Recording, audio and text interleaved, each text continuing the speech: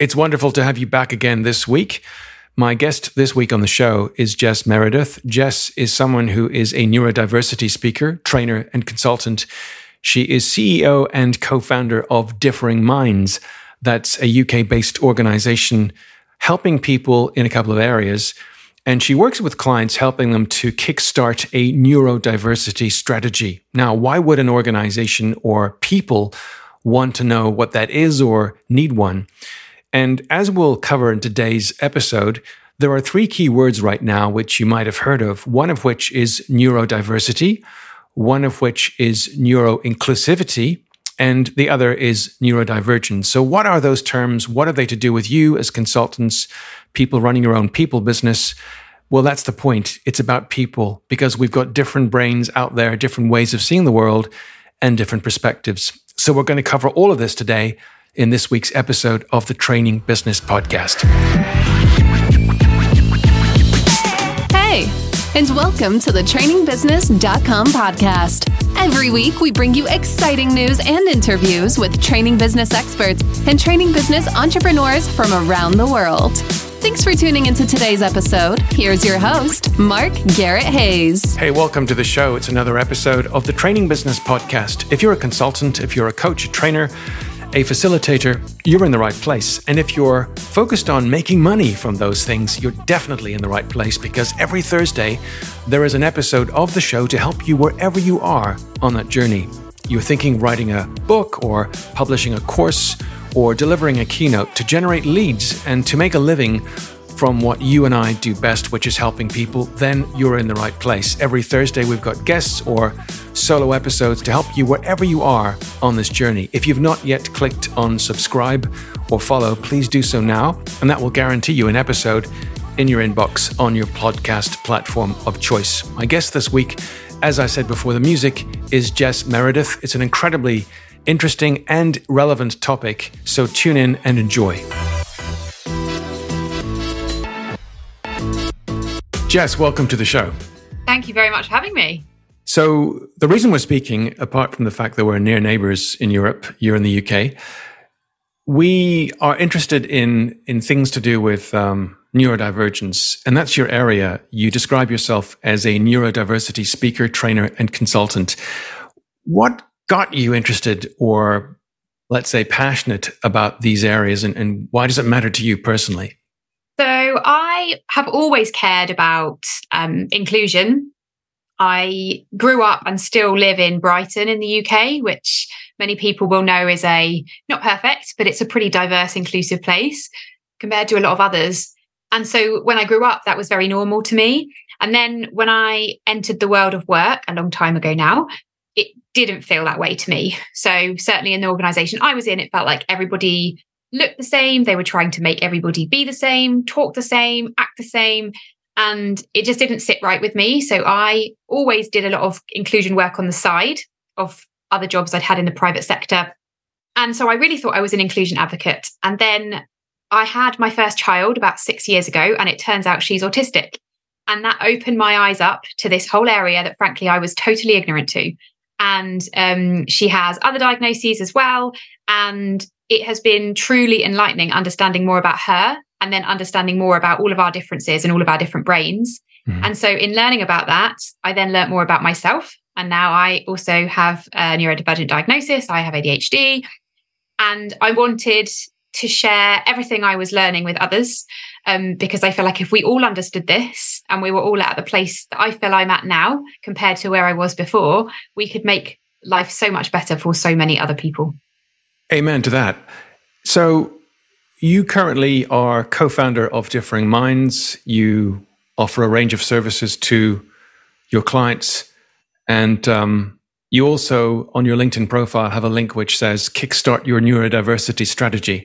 What do you offer client organizations and individuals, and why would someone contact you in the first place? We work primarily in two areas. So in organizations, which is what you've mentioned, but we also work in schools. So we work in schools to teach teachers about neurodiversity, and we work in schools to teach children about neurodiversity. The main work that we do is in organizations, and we run training and workshops I do a lot of speaking, keynote talks, panel discussions, and we also do consulting and coaching. So we run all of those services in organizations to make them more neuro-inclusive, to make them more inclusive for people regardless of their brain type or their difference or any diagnoses or identities that they might have. So we work with organizations to make sure that if you are autistic, ADHD, dyslexic, have dyscalculia, Tourette syndrome, or have none of those identities, you're all treated fairly and you have the same access to opportunities to get into an organization and then to progress through an organization as well. So the thing I would have to ask you initially is, for people who may not have any one of those conditions, shall we call them ADHD or autism or ASD, as it's sometimes called, that can be terrifying because they think, how do I incorporate that into my training and coaching or consulting? Or if I'm an employer, how do I shape the environment in a way that's neuro-inclusive? It's even hard to say, neuro-inclusive. Mm-hmm. Yeah. So let's talk through a couple of the forms that neurodivergence takes, first of all, so we're clear on what terms we're using and what they actually mean. Yeah, and it's a really good point because I think one of the main barriers for people, as you've alluded to with this, is around terminology and how to talk about it. So it's really important to understand that neurodiversity is a term that encompasses everybody. So it's just the difference in our brains. So we all sit under that neurodiversity umbrella. That's just a fact. That is just saying it's the diversity of our brain, our neurology or our neurotypes. So we're all under that umbrella. There's a bit of a misconception. You hear sometimes people say, oh, I have neurodiversity or someone's neurodiversity, and that doesn't really make any sense. So then for the purposes of the neurodiversity movement, which is to say that we should all be equally valued, respected, accommodated for, and have access to all the opportunities in the same way, regardless of our neurotype, it's useful to categorize people because we love categories as a society. So it's useful to categorize people because of how we're living right now into those that fit the neuro majority. And a lot of people will call those neurotypical people. That's the term I would use. And then those that sit in the neuro minority, and those people would be termed neurodivergent. Now, there's lots of different terms. There's no new universally accepted terms, but those are the two main ones. And the reason that it's useful to categorize is because the majority of the way that we live our life, the education system, the healthcare system, employment, workplaces, everything you can think of, has been built and developed with the neuromajority in mind. So we end up having to make some changes or adjustments to fit neurodivergent people. Now, I want to work towards a world where we don't need to make those changes because we're just taking into account everybody's needs at the beginning, but that's not the case where we are at the moment. So yes, very important to make sense of those terms.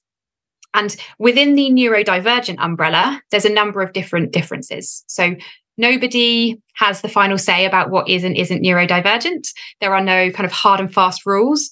But the ones that most people consider to be in there are some of those I've mentioned: autism, dyslexia, dyscalculia, dyspraxia, Tourette syndrome, some mental health differences, difficulties, OCD, bipolar disorder, acquired brain injuries. So there's a whole host of things, sensory processing disorder.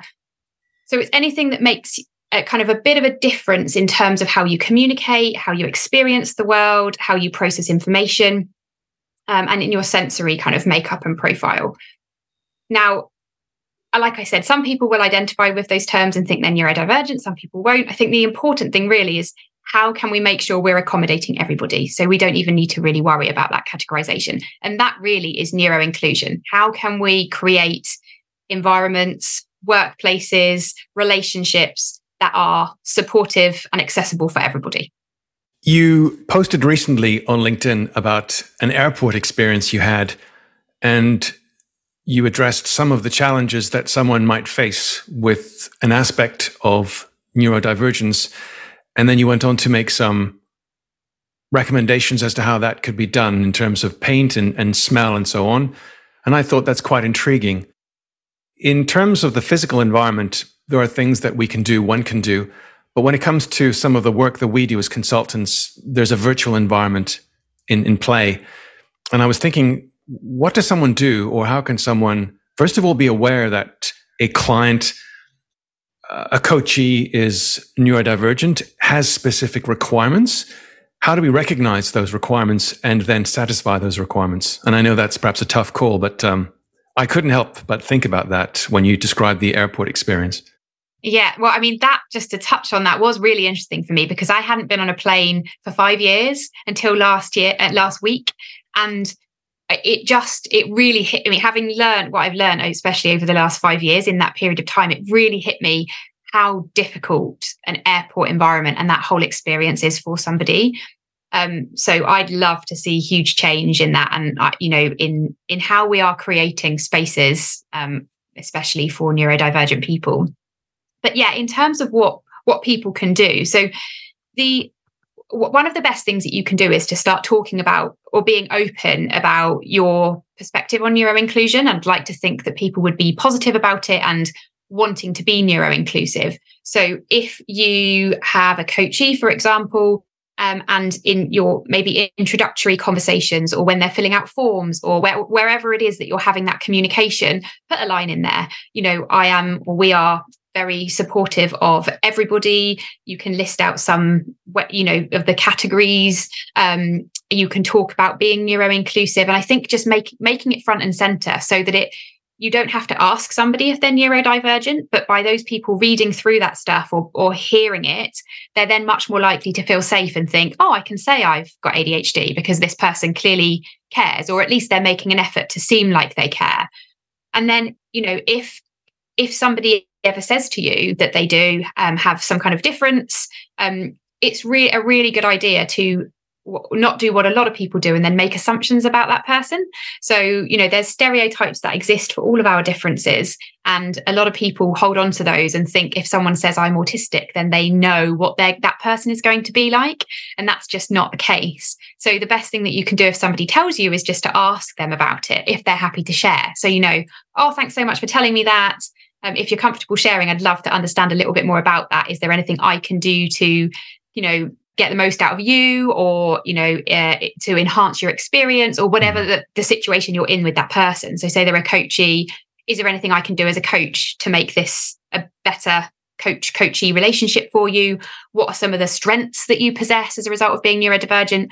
Is there anything that you find more challenging? And always lead in with a strengths-based approach. So you don't want to do what a lot of people do, which is, oh, I'm so sorry, that must be awful. What are the main things that you struggle with? That it sounds funny to some people who are in this space and realize that that's a bit of a negative thing to say, but that's genuinely a lot of people's first reactions. And it's one to really try and stop yourself from doing, because you don't immediately, that person will close off and think, oh, they've got a negative view of this already. They're making assumptions about me, and they sort of put me in a box.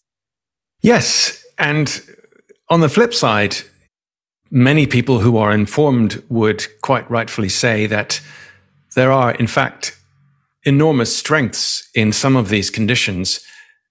Not everyone with autism or on the ASD spectrum, autism spectrum, disorder spectrum, would be a savant, but there are people whose abilities play out in different ways. My sister's learning disabilities, but she has this amazing ability to recall numbers. I'm the opposite. I struggle with numbers. I often wonder if I have dyscalculia in some respect. But it's not necessarily a bad thing. It just could be that we haven't yet tapped into that person's unique abilities. Other people have enormous linguistic ability, able to learn languages like this, but they struggle with that. So no one's perfect. There are people who display unbelievable skills when it comes to design or spatial awareness or conceiving new ideas. Others who are, let's say, on the classic IQ level, much more advanced, might have nothing close to their skill. And so society, in some respects, has seemed to shape people to believe that we should all have these kinds of abilities and that we're measured by the standard system, and that anyone who doesn't meet those requirements of a job, an employer, isn't really valuable, or they haven't really what we'd call intelligence. And I was privileged to have the late Sir Ken Robinson on the show about 4 years ago. And he talked about the different forms that intelligence takes. How do you go about having a conversation with an organization that is maybe a bit cagey or careful about hiring people that have ADHD, ASD, or something that they feel could cause disruption or just not lead to that person fitting into the organization? Yeah, I mean, it's a really good question. You make a really good point about how we've got so used to as a society judging everybody by the same sort of, I call like base skills that we expect from somebody, but it's really based on a neurotypical viewpoint. And often some of those skills aren't necessarily needed for every single role in an organization, but sometimes you can't even show your skills because we're so kind of caught up on that. But to answer your question, there's a few things that I do all the time. So I talk very much about the social model of disability. So for those that don't know, that are listening, the social model of disability is different to the medical model of disability, which is the one that more traditionally people think about. So the medical model of disability says that you are disabled as a result of your impairment. So if you take a wheelchair user, for example, because it's easier to think about it with a visible difference, the wheelchair user under the medical model is disabled as a result of their legs not being broken, or their back being broken, or their legs not having legs, or whatever it may be that their impairment is. But the social model of disability says that somebody is disabled as a result of their environment. So in the case of the wheelchair user, they are disabled as a result of a lack of access. So no ramps, lifts, whatever it may be to support them getting around. And getting people to understand that shift makes people realize that for a lot of people, they might be judging them completely unfairly because they're judging them based on them not having access to employment opportunities or the ability to do their job because we're not doing the job in the same way. And we have a really good video on our YouTube channel, which plays on an environment that was set up purely by autistic people. And they worked exactly as they wanted to. And then non-autistic people joined, and they were the ones that had the problem. So they found it very, very difficult, and it became the problem of the non-autistics, and it just turns it on its head. And we use that in so many training sessions because people watch that 90-second video and suddenly they're like, oh, I understand. Like, this isn't about the person. This is about what we've set up to enable that person. So that's one of the things that we use, because it takes that mindset shift for people to really start to realize. Then secondly, we talk a lot about the number of people that are neurodivergent. So we know now that kind of up to 20% of people are neurodivergent. So if as an organization, you're not thinking about this and you're not becoming neuro-inclusive, you're failing the people that are currently in your organization, because there is almost no organization that exists that doesn't have neurodivergent people in it already, because there's so many of us. And the other thing we talk about is spiky profiles. So your profile as an individual, if you were to kind of map that for all of your kind of traits, your cognitive abilities, for a neurotypical person, it would sort of come out quite bumpy across the sort of line. You know, I'm quite good at this, not quite so good at this, quite good at this, not quite so good at this. But in the case of a neurodivergent person, you might really, really excel in one area, find another area really, really challenging. So it's much more spiky. And once you show that as a concept, you can start to see from an organization's point of view, if I support people with all those things that they find challenging, I'm going to benefit, because a lot of organizations obviously are profit making. I'm going to benefit from all that stuff that exists on the top for that individual. But all I need to do is support them and work in a way that works for them. And the other thing I talk about is that relates to kind of your point around these different skills that we possess and not having to always have these kind of same skills, and there's different ways that we can be intelligent. I talk about creating exceptional teams, not exceptional individuals, because it's almost wasted to expect everybody to be good at all of the same stuff. I'd much rather in my business have teams of people that were all really, really good at different things, and together we make an exceptional team. That to me is like the most efficient way of doing things, because then we're not wasting anybody's skill set. And I think we need to move to a place where we understand that to make everybody good at the same thing is not necessarily about pushing people in outside their comfort zone, which is what gets talked about a lot. Oh, you might find this a bit tricky. You need to push yourself outside your comfort zone. You really need to like push through this and get better. For some neurodivergent people, that push will be to try and do something that their brain is just not really wired to do.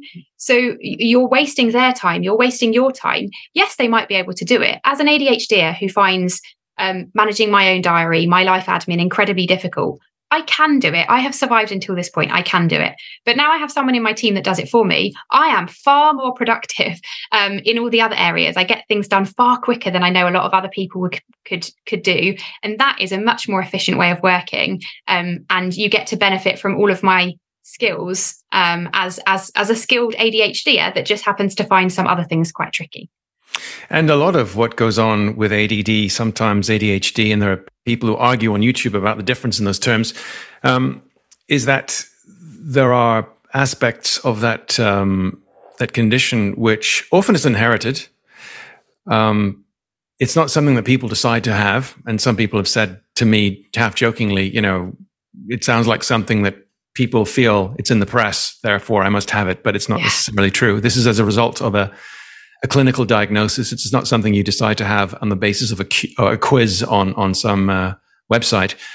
But there are aspects of ADD, ADHD, which are really interesting because people can be quite creative.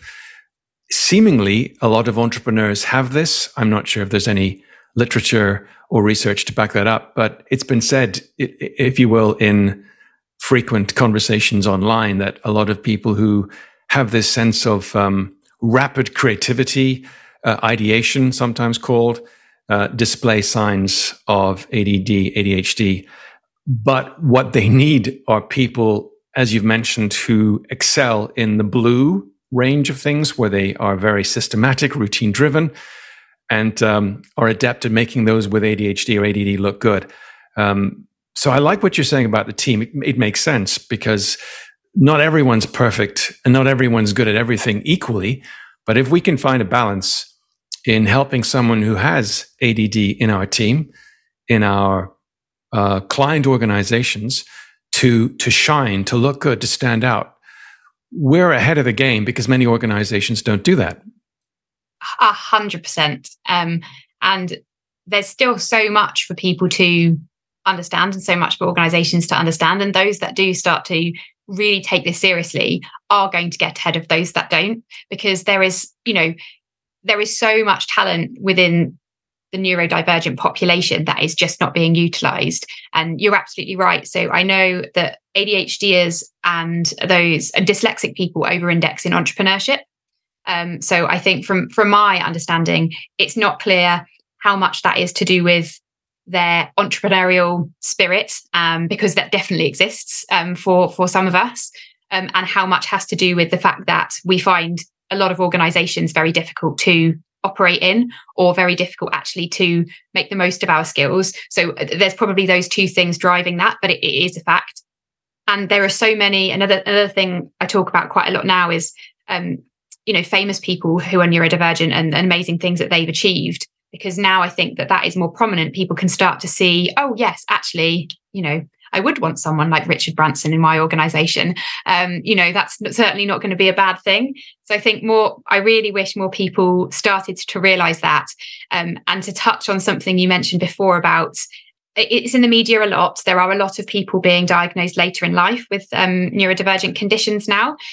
My view on that is entirely positive. And I really believe that I need people to understand that the negative stereotype of being neurodivergent still exists. It has not gone away. It actually far outweighs any positive that has been done in the last very short amount of time around neurodiversity, that I'm telling you, there is not enough of that to warrant people wanting to be diagnosed or wanting to identify as a neurodivergent person if they have not experienced something very, very different in their life. So it is very difficult when you hear that narrative playing out, and it's going to hold us back from getting to a place where we really, really need to. And like I mentioned at the beginning, I really wish this wasn't about neurodivergent versus neurotypical, and we didn't need to categorize. That's where I want us to get to. And then it doesn't matter. So does it matter if someone wants to identify as neurodivergent and you don't think they are? Probably not. It's really just about making sure that we are making the most of all individuals so that as a society we can thrive. Yeah, and I'd like to second that. I'm also wondering sometimes how many of my colleagues in consulting and people who are independent business owners make those choices and go into consulting, go into training because they have those skills or abilities that make them highly adept at scanning, finding patterns and things.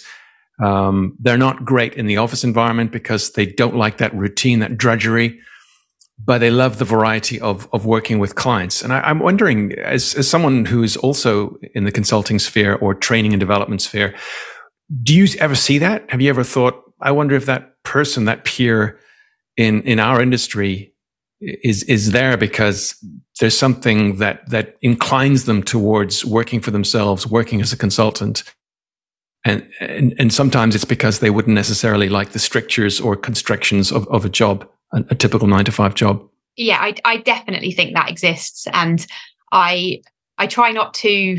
It's very easy for me to spot traits in other people. Now I understand an awful lot more about myself. And when you go on this journey and you understand more about neurodiversity, you definitely see it around. And I think absolutely what you've said. So those in environments where things can change quite a lot can be very, very good for some neurodivergent people, but also can really not work for other neurodivergent people. And if you happen to be an autistic ADHD, you've got both of those things often pulling at each other, and you're not quite sure which one is stronger on any given day. But I think absolutely you're right. It's probably one of the reasons I started my career in consulting. And the reason I thought that would work out for me was because I wanted to be doing different projects. I'd want to kind of move on. And if I actually didn't, I ended up leaving a consulting organization. Then I joined another one. And my CV, I mean, I can't believe I didn't really realize I had ADHD looking back, because it's like an ADHD as CV. And I think that a lot of people with ADHD really need that. They really need that, kind of dopamine hit of trying something new, or working with a different person, or learning something new. And it's actually what drives us to be really good. And it can be, we can benefit from huge hyper focus as well. So the ability to really kind of hone in on a topic and become an expert very, very quickly. And in a way that a lot of neurotypical people just can't do. But we have to be set up in the right way and have the right structure around us and the right environment to be able to do that. It's true. Lists, reminders, routines, SOPs. I wish I had that help years ago. I wish someone had pointed things out to me, but the CV was what did it to me. Someone looked at that and said, have you ever thought about X? And I thought, why are you asking? And then everything fell into place. So for people listening, if this chimes with you in any way, if it strikes a chord with you in regards to yourself or other people close to you, it might be something worth a conversation. And I think for many of us, it actually clears away the fog, gives us new hope, and also provides lots of answers that we never thought of as questions. Definitely true. I think having my diagnosis has been the most validating, liberating experience of my life. Not wholly positive, that's for sure, because you do look back on lots of things, and it would have been very helpful to understand more about me earlier on. But it really has been very helpful. So, kind of working through the emotions of that, I'm very, very glad that it happened to me. I feel very grateful for it. So it's just about understanding yourself better. Once you understand yourself better, the diagnosis doesn't really matter. It's about understanding what parts of you, or in my case, my ADHD, are helping me and what are hindering me, and what I can do to set myself up to make the best of myself. And I can do that a lot better now than I could before I understood myself. And my ADHD diagnosis has been a huge part of that. Jess, finally, where can people find out more about you? So you can check us out at our website, so differingminds.co.uk. But personally, I'm on LinkedIn. I'm on LinkedIn a lot, Jess Meredith. And we're also on Differing Minds on LinkedIn, YouTube, and Instagram. Jess, thank you so much for being my guest today on the show. Thank you so much for having me, Mark.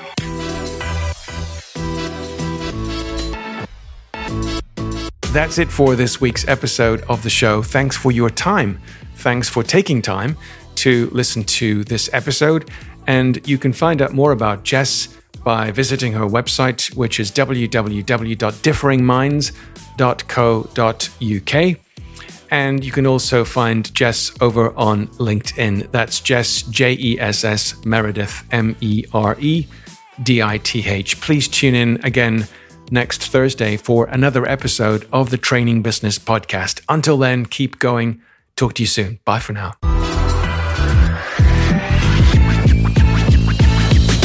Thanks once more for listening to this episode of the trainingbusiness.com podcast. See you next time.